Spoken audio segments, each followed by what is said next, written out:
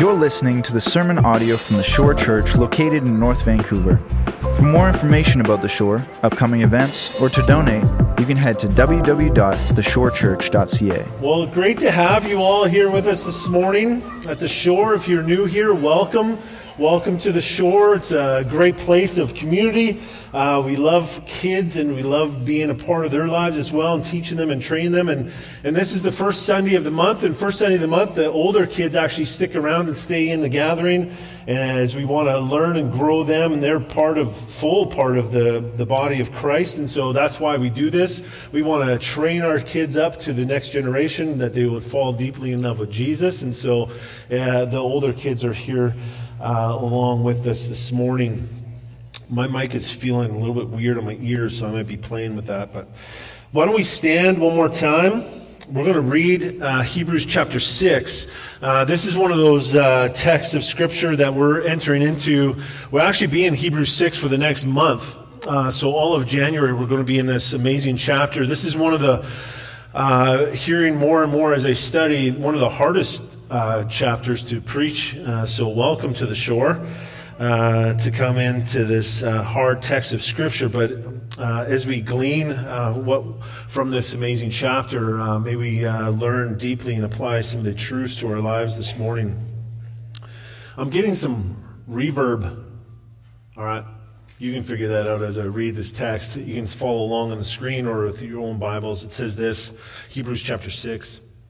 Therefore, let us leave the elementary doctrine of Christ and go on to maturity, not laying again a foundation of repentance from dead works and of faith towards God, and of instruction about washings, the laying on of hands, the resurrection of the dead, and eternal judgment. And this we will do if God permits. This is the word of God. All right, before you grab a seat, let me pray one more time, and then we'll jump into this amazing text. Jesus, we thank you for this word. We thank you that all of your scripture is God-breathed. We thank you that it is profitable for teaching and reproof. And I pray, Jesus, that it will be an encouragement to us as we move through this text slowly, this next chapter, through this next month, through the months to come, as we unpack this amazing book of Hebrews. And so I pray, Jesus, that we will learn, that we will glean, that you'll open our hearts, our minds to the truths, and that we will change, that we won't just listen, but that we will listen and change. And I pray this for all of us, and I pray this in Jesus' powerful name. Amen. All right, you can grab a seat. And kids, if you have that handout, we're going to start filling that thing out out of the get-go here, out of the gate. But let me ask you all a question. Do you remember swimming or jumping into a pool for the very first time in your life? Yes, I remember that. It was a fun day to know how to swim, but you didn't jump into the deep end, did you? You jumped in kind of where you kind of knew you could touch. I remember looking in the deep end the very first time, and I walk up to the edge, and I look, and in my mind I'm thinking, oh my goodness, there's maybe like 2 people in this world that can touch the bottom of this pool. It was so deep. There's no way that I have never seen anybody go down and touch the bottom before. And so I would jump into the pool, but I would never jump into that end. Right? That end was a little bit scary. It looked deep. No one could touch that end. Well, our passage this morning, this Hebrews chapter 6, our passage this morning is the encouragement from another that has gone before us. Someone that is respected, that knows heroes of the church. Like when we get to the end of Hebrews, we'll see the name of Timothy. He knows heroes of the church, leaders and saints. The letter is specific and one that is calling the church to action. The question is to all of us, are we willing, as we read through this scripture, are we willing to jump in to the deep end? Are we willing to go in a little bit further than we've ever gone before? So the outline, the question is there, but the outline for this morning is first, the list, only God. Almost a sentence, but first, the list, and then only God. So let's unpack this one section at a time. The first section there, chapter 1, or verse 1 of chapter 6, let's read it again and glean from what we see there. Therefore, let us leave the elementary doctrine of Christ and go on to maturity, not laying again a foundation. Now, right away, you ought to ask a question. And the question ought to be, what is this elementary doctrines of Christ? What are these things? Right? Also, it seems the author is repeating it himself. If you go back actually to Hebrews chapter 5, verse 12, you can see it on the screen. But it's this, again, it's a repeat. Like last week, the author was talking about these oracles of God, the basic principles. And he refers them to be milk, to be milk, to be something that we drink as an infant. And I wonder if this author is tying in the elementary doctrine and the basic principles of the oracles of God together. And I think he is. I think he's connecting the two here. And it sounds like they are, in fact, connected. So what are these basic principles or elementary doctrines of Christ? And before we get ahead of ourselves and begin this list of things, which is our second point, let's see what the author is actually challenging us with here. So again, going back to our text, in chapter 6, verse 1, it says, therefore. And kids, anytime you see therefore, we've heard this over and over again, almost every sermon. Right? The therefore is therefore. What is the therefore? Therefore. And it looks backwards. It looks backwards. And what is this saying? It's based on the dullness of your ears. Remember last week? The dullness of your ears. The fact that you should actually be teaching by now. And you should be going towards the solid food. The author now commands us, encourages us, exhorts us. Let us leave. Let us leave. Let us go on to. Let us leave, let us go on to, not laying again a foundation. 3 times you can see that in the text. If you flip on to the next one, flip on to the next slide there, you can see those 3 things there. Three times the author is encouraging us to move forward to maturity. It's an encouragement. It's a movement. It's a growth. It's an action step that we are called to. This is the first thing that the author goes. You need to move on towards maturity. The foundation, in a sense, is already laid. Now, I think I could probably be safe to say 90% of us have probably played with Lego. Yes? A good portion of us have played with Lego. You guys remember the big square pieces, the flat, super flat, the base, right? They're either come in gray, blue, or green, right? Blue would be the water. Green would be the grass, and gray, city maybe, the city street, right? And you would build it off of the foundation. Like no time during your Lego playing, you would build the roof first. You would always build the walls first, and then you'd build the roof of the house. You would lay the foundation. The same goes for building a real house. Like if you drove around the neighborhood, there's no way you would find someone building on top of grass. Right? The reason why that is you would always see people dig down. Why are they digging down? Why don't they just build on top of the grass? Well, they're digging down to get to hard-packed soil, the foundation, the rock, the hard soil to build upon, and now begin to pour the concrete to build on the rock, the foundation for the house. This makes sense to us. See, the elementary doctrines are the milk.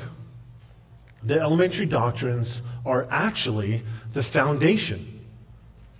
The author is saying to this Hebrew church, it is time to move towards maturity now. The foundation has been laid. And that foundation is incredibly important. Now let's move forward. Let's begin to build the house. Let's begin to eat the solid food, the meat, essentially. To jump into the deep end of the pool, to begin to build upwards off of this amazing foundation. This is the first to know the elementary doctrines. This is what we as followers of Jesus Christ ought to know. And the author is reminding us these elementary truths, these elementary doctrines, these basic oracles of God are to be known deeply. And once when you have that foundation, then now let's move forward. And this brings us to the list, the second thing that we're going to talk through. So verses 1 and 2 in this list seems to cover all we need for moving forward, Take a look at the text again. It says, therefore, let us leave the elementary doctrine of Christ, go on to maturity, not laying again a foundation of, here's your list, repentance from dead works, and of faith toward God, and of instruction about washings, the laying on of hands, the resurrection of the dead, and eternal judgment. Like when you read that list, that is quite a list. It's quite a list. 6 things that reading for the first time are a bit shocking to have on a list named elementary doctrines. So let's hit one at a time, but just a warning, this will be quick. So I want to encourage you all to further your study through this week. Further walk through these things. What are these elementary doctrines, and have I a great understanding of them? It's a really important thing. So let's look at the number 1. There's 6 things that we're going to cover. The first one is repentance from dead works. It's right there in the text. And kids, you're to circle those things. All right, so repentance from dead works, what does this mean? Well, the quick answer is that nothing you do can save you. Nothing you do can save you. It doesn't matter how many badges you have as a Boy Scout or a Girl Scout. It doesn't matter how kind or generous you are. It doesn't matter how hard you have tried to remain pure. All your works are dead. Remember, this is a letter of exhortation to a church of people looking backwards towards Judaism. They're looking back towards ritual and ceremony, these dead works for purification. To go backwards away from the cross of Jesus and enter again into those rituals and ceremonies. Take a look, flip ahead in your Bibles to chapter 9, verses 13 and 14. It says this. It's not on the screen, so you have to actually look in your Bibles. It says, for if the blood of goats and bulls and the sprinkling of defiled persons with the ashes of a heifer sanctify for the purification of the flesh. If these burnt offerings that you wave over people, if they somehow sanctify you, verse 14, how much more will the blood of Christ, who through the eternal Spirit offered himself without blemish to God, purify our conscience from dead works to serve the living God. See, it is not your works that saves you. It's not some ritual or ceremony. It is only Christ. His life sprinkled over yours that purifies and gives life. It is not laying again a foundation of repentance from dead works, from the spin cycle of sin, repent, burn a sacrifice, and then repeat. See, the Mosaic law, which they want to go back to, cannot save them. They're wanting to go back to Mosaic law back here in the Old Testament. This is what they're journeying towards. This is this exhortation to the Hebrew church. Don't need to go back here. And if you worship a different God, if you're here and you worship some other God, some other form of God, that your law, like your law that you make up, whatever makes you good, it can't save you. And you know it deep down in your heart. Like all the rules that you follow, all the rituals that you follow, all the ceremonies that you follow, all the things that you make you good, you know deep down in your heart, it won't save you. See, Galatians 3:24, it's on the screen. It says, the law was our guardian until. The law was our guardian until Christ came. In order that we might be justified by faith in him, his work. Isaiah 64:6 says that all of your righteous works, all of the good things that you think you do are worthless rags to me. See, it is Jesus. This is the elementary teaching, trusting that it is Jesus who saves, period. Knowing this and believing it allows us to now move forward towards maturity. That's the first one. The second one is faith towards God. Faith towards God. Again, these two, actually, the first and the second, are interconnected. And follow me on this. Does believing in God save you? Does believing in God save you? James 2:19, take a look on the screen. James 2:19 says this, you believe that God is one. You do well. Even the demons believe, and they shudder. Are the demons saved? Does believing save you? See, how many people have you come across that proclaim that there is a God, but yet live on their own terms? Like, I remember flying in a plane towards somewhere, I can't remember the destination, but I was reading this book and it had God on the front of it.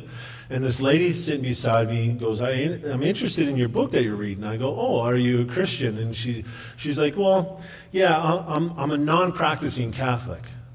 And I go, do you mind if I ask you a question? She's like, sure. I was like, what does that even mean?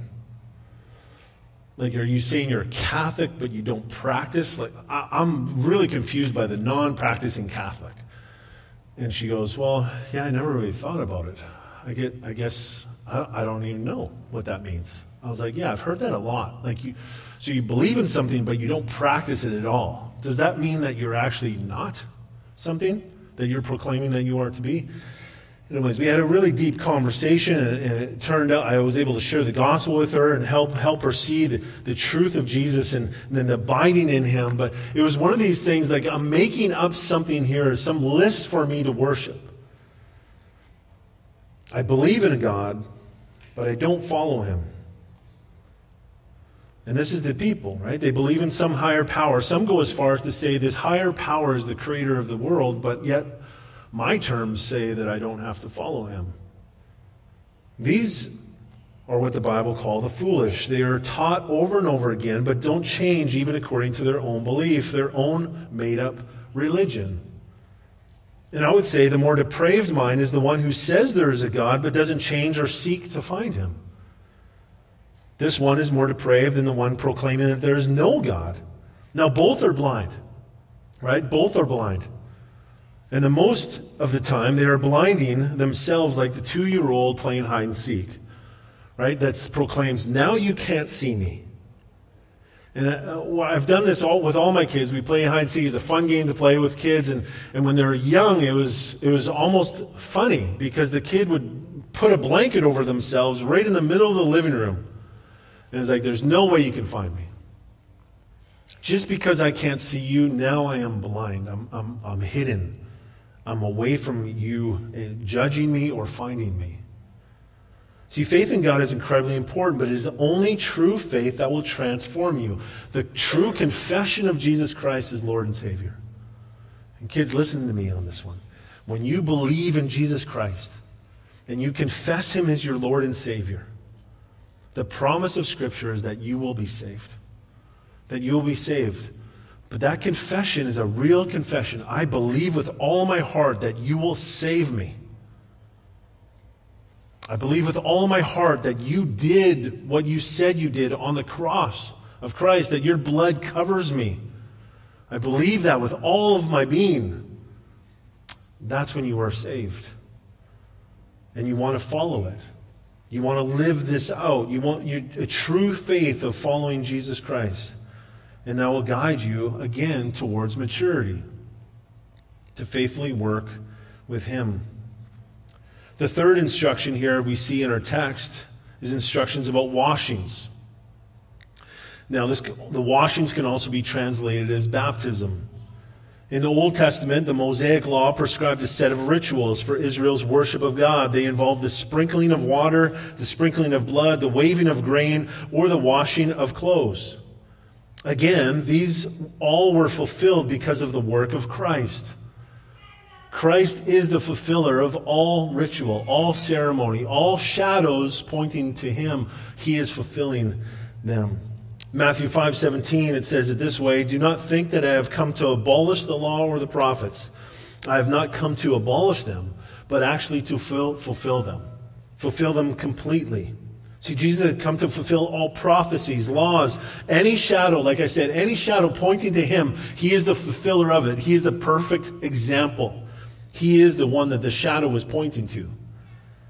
This means any washings you do, any food you proclaim to be special to eat, any festival you perform, Jesus fulfills it. Doing these things means you are in danger, actually, like the Hebrew church, of going back to Judaism, back to ritual, back to ceremony, which is actually taking you further away from the cross instead of moving to the other side, moving through the lens of Jesus. See, the washing of Israel under the law represented the purification of God's people. Now, in the Christian church, we have baptism. We have baptism, symbolizing unity with Christ and identification with Him in His life, death, and resurrection. This is what baptism is. See, the ordinance left for us as the church that are given by Jesus Himself are now believer baptism. You are to repent of your sin and be washed, and you are to do that once as a proclamation of Jesus. And the second is communion. To understand fully what Jesus has done on the cross, to surrender to His work, to have faith in His work, to have confidence enough to proclaim His work for yourself, that's you partaking in communion. And this is why you shouldn't partake in communion unless you have believed and confessed Jesus is your Lord and Savior. It is a special action. It is a special thing. It's a table of grace. It's you confessing who Jesus is completely. That's why you're coming up to the table of grace. You understand what Jesus has done, and now you want to partake in Him. See, baptism is not done as a ritual passed on to your family members, but a personal declaration, the personal confession and belief that Jesus is our eternal source for our salvation and has risen from the grave and sits at the right hand of the Father. And hear me on this. No one can do this for you. You have to make this decision. And it's a one-time decision. Do you believe upon Jesus, His life, His death, His resurrection for you? Communion is the humble celebration that Jesus broke His body and shed His blood for you, substituting Himself for us and atoning for our sin. And no one can partake in communion but you. You must make this decision. See, again, moving past this elementary doctrine will lead us towards maturity. The fourth one is laying on of hands, and this Old Testament ritual ties together with the washings. Essentially, we have three made up of two parts, and we're seeing this laid out. The first and second are together, the third and the fourth are together. Laying on of hands. This Old Testament ritual ties together with the washings. It was the priest who would lay his hand on the animal, transferring the sin of the people, and then killing the animal, atoning for our sin. And we see this in the old rituals and ceremonies of sacrifice. They would bring two animals. One the priest would lay his hand on and enter all the sin of the people, would represent through the priest onto that animal. And then they would release these animals into the desert away from the city. And then the other animal they would kill and slay, this represented a sacrifice for this amazing sin of the people. But the problem is they had to do this over and over and over again. There's a ritual that never satisfied. And this laying on of hands was a shadow. See, Jesus was and is the real and lasting sacrifice that we who believe rest our hands on as the sacrificial lamb. He is the one that we now rest our hand on. He is my lamb, my sacrifice for my sin. Jesus is our atonement. Jesus is our substitute. Jesus is our Savior, our Redeemer, our rest, and He's also our priest. He's not just the Lamb. He is the great high priest as well, the one that passed through the heavens for us. And He's far greater is Jesus than any type of animal sacrifice. Far greater is Jesus than any earthly priest. And this Hebrew church was missing this elementary doctrine and wanting to go back to ritual, forgetting Jesus on the cross. And this is this Hebrew book of exhortation to the people. And so easily we can slip into ritual or slip into ceremony as the church, can't we? So easily we forget the simplistic milk and elementary teachings of the doctrines of Jesus Christ. The fifth and sixth are tied closely together as well. As I've said, it's kind of three couplets here. The fifth and sixth are resurrection of the dead and eternal judgment. See, there's one physical death and then final judgment. And this is consistently taught throughout the Scripture. One death, one physical death, and then judgment. And we see this in multiple areas of the Scripture. Luke 23, for instance, we see Jesus hanging on the cross and two robbers on each side. And both robbers, like all the people watching this horrific action of crucifixion, are pointing back at Jesus and mocking and jeering him. And Jesus remained quiet. And over a period of time, one of these robbers on one of the sides turns and starts rebuking the other robber. And then looks at Jesus and says, "Remember me." And Jesus looks back at him and says, Today you will be with me in paradise." Another portion of Scripture that talks about this resurrection of the dead is in Matthew chapter 25. And if you want to turn there, why don't we turn there together? In Matthew chapter 25, just an amazing text of Scripture. One that we need to all be familiar with. But Matthew 25, I'll start in verse 31. This is the resurrection of the dead and the eternal judgment tied together. Verse 31 is a sobering verse. It says, "When the Son of Man comes in his glory." So this is the second coming of Jesus Christ. When the Son of Man comes in his glory, I can't imagine all the things what that would look like. His glory. And all the angels with him. Then he will sit on his glorious throne. And before him will be gathered all the nations, and he will separate people one from another as a shepherd separates the sheep from the goats. And he will place the sheep on his right and the goats on the left. Then the king will say to those on his right, "Come." What an amazing word. "Come, you who are blessed by my Father, inherit the kingdom prepared for you from the foundation," the beginning, from the beginning of the world. And if you're familiar with this text, he goes on to say, "I was hungry, I was thirsty, I was a stranger, I was naked, I was sick, I was in prison, and you took care of me." And he says, "Truly I say to you, as you did it to one of the least of these, my brothers, you did it to me." This is loving our neighbors. And then he goes on to talk to the goats. Then he will say to those on his left, instead of "come," he says, "Depart. Depart from me, you cursed, into the eternal fire prepared for the devil and his angels." And he says the same things. "I was hungry, I was thirsty, I was a stranger, I was naked, sick, and in prison, and you did nothing for me." And in verse 45 and 46, he says, "Then he will answer them, saying, Truly I say to you, as you did not do it to one of the least of these, you did not do it to me. And these will go away into eternal punishment, but the righteous into eternal life." See, this eternal judgment seems to tie in all six of these together. All six of these instructions, these elementary doctrines, they tie all together. It says those with living works, with faith in the Lord, those that have been washed, have had the great high priest lay his hands on, those that have been born again will find peace in loving others around them. They've literally lived out the two commandments Jesus left us. Love God with all of your heart, mind, soul, and strength, and love others as you have been loved by Jesus. And the love they show others is mysteriously shown towards Jesus himself. But those on the left, those that don't show love towards others, have not been born again. They have not received the touch of Jesus or the washing, or have put their faith in Jesus, or worked to that end. They are in fact dull of hearing and seek their own desires over the will of God. And they will be punished for it eternally.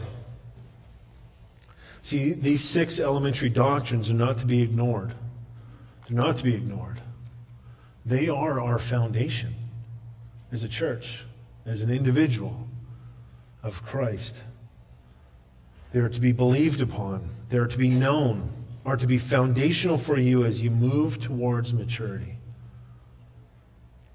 What a list. What a list. The elementary doctrines, the oracles of God. So sweet. So sweet. The third point, only God.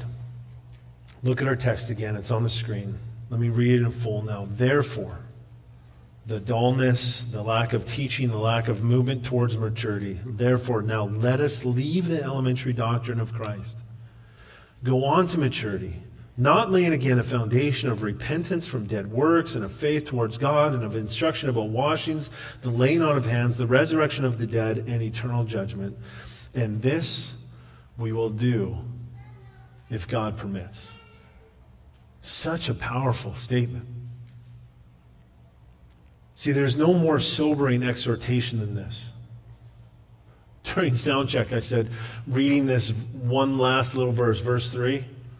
So we could spend a whole sermon on this. We could spend weeks on this. And there are sermons and weeks and books and all kinds of things on this. This is the sovereignty of God, if God permits. See, like I said, there's no more sobering exhortation than this. The realization that works, going through that 6 list, works, faith, cleansing, laying on of hands, resurrection, and judgment. We do nothing. We do nothing in that list. All out of our power. But yet God calls us to Jesus, calls us to himself. The very one who has the power to offer us life. The very one that we will stand before in judgment. See, the calling of maturity is a calling of surrender to the holy, all-powerful, all-knowing, sovereign God. This is the calling to maturity, to know the elementary doctrines and to live them out, to believe upon them for your salvation. To know that it is Jesus and Jesus alone. It is only God that we rest in him. Like that alone should humble us. That we understand that we are sitting here at this time and this hour, this year of 2024, 7 days in, and we're hearing this message that it's like, have I believed upon these elementary doctrines? Have I surrendered? And kids, I've been saying the same 5 applications to you as I've been saying them to your parents. And they are listen, they're surrender, they're confess, to receive, and to abide. Listen, surrender, confess, receive, and abide. These applications are all throughout the book of Hebrews. And these are needed this morning. Will you listen to the Word of God this morning? Will you listen to the elementary doctrines, the milk of this text, to build your foundation of Jesus Christ and build upon it? Will you surrender to Jesus' Word today? Will you confess your life over to Christ today? Believe upon him for all of your salvation. He is as we've learned in Hebrews, he's our eternal source for our salvation. He is the one. It is all him. We've done nothing but sin. He's done everything. Will you confess Jesus is Lord today? Will you receive eternal life in Jesus today? Will you abide in his word today? By doing these things, you will be on the road towards maturity. Now, I want to close with one quote again from this pastor, theologian Kent Hughes, while speaking on this one verse, if God permits. And he wrote this little paragraph here, and it sums it up really quick, really easily. It says this: this is a warning and call for all of us to make progress in our faith. The undeniable spiritual axiom is where there is life, there is growth. And don't we see that everywhere? Where there is life, there is growth. God must be telling us something even through creation. if we're not more knowledgeable in the faith now than a year ago, if we are not growing in holiness and commitment, we had better check what is going on inside of us. Even more, if we are sliding, losing our grasp on things that were once clear, caring less about God and holiness in the world, we had better drop everything and tend to our souls. Sobering challenge. But isn't that exactly what the author of Hebrews, is challenging this church and also challenging us? It's a sobering challenge. And I guess this question, 7 days into year of 2024, what do you need to tend to in your soul? And I'm asking the same of me. What do I need to tend to? How is my heart, my mind going opposite of what Christ is? Am I going back to ritual? Am I going back to ceremony? Am I going back to the flesh over Christ? My clear Redeemer, my clear Savior, my clear Lord, the King, the priest, the perfect prophet and Savior. Are you ready to move towards maturity in Jesus? And I've answered these questions as well, oftentimes with Jer at the end. Are you ready to go towards maturity in Jesus, Jer? And you can add your name at the end of that question as well. We at the Shore Church, we have core values, and as your pastor, I want to challenge us more. Just like this pastor is pastoring to the Hebrew church by writing a letter of exhortation, I want to challenge us as well. Just pretend we're all in my living room, which most of you have seen. You can picture yourself there, sitting on the couch, and just me and you talking. Don't you want to live out some of the core values in our church? Don't we want to try these a little bit more this year? Like evangelism, evangelizing the unbeliever to belief. Wouldn't that be cool, like if we all did this? If we all challenged ourselves just a little bit more this year than we did last year? Maybe I shared my faith once last year. Maybe twice, maybe a handful of times. Let me try and up that this year. That I might live according to what Jesus has called me to go and make disciples. And that's one of our core values here at the Shore, is evangelism. So if we're not living out these core values, then what are we doing? And that's to me too. The second is discipleship. Are we discipling others? Are we discipling those new believers towards maturity? Do we know these elementary doctrines that we can walk them through with another individual, that they might build a nice, solid, firm foundation built upon Jesus the rock? Are we discipling others? And are we living in community? Our community group's going to be starting up this coming week, and it's going to be just to invite into a living room to start and to join in with one another and to pray for one another and to encourage one another. And I just might remind you, in Hebrews chapter 3, verse 13, it says that we are to exhort one another daily. Daily, that's community. That's like my new favorite verse regarding community. Hebrews 3:13. Let's exhort one another daily that we might not, drift away.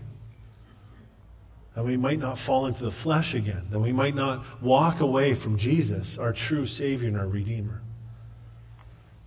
So church, let us do this. Let us evangelize. Let us disciple. Let us live in community. Let's fall deeply in love with one another. And as we fall deeply in love with one another, may we fall deeper in love with Christ.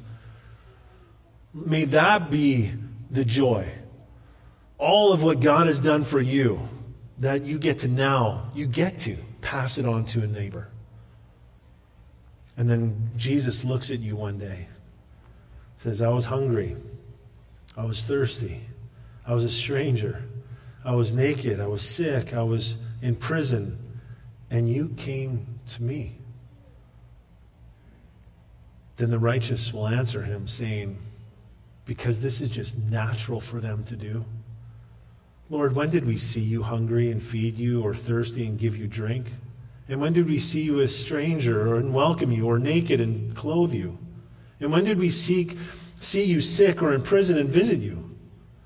And the king will answer them, truly I say to you, as you did it for one of the least of these, you did it for me. Let's live this out. Let's live this out. Let's pray. Jesus, we come before you. We want to serve you with all of our heart, mind, and soul and strength. And if somewhere deep down in our hearts we're saying, no, I don't want to do that. I don't want to follow you. May we be honest with ourselves and confess that sin. May we be honest and confess that rebellion and ask you, Lord, Spirit, to enter in, to purge that away from us. That you might transform us to want to live a little bit crazy this year. For you, crazy for you. That we will go out of our way to invite others into our home, that we might share the good news of you, Jesus.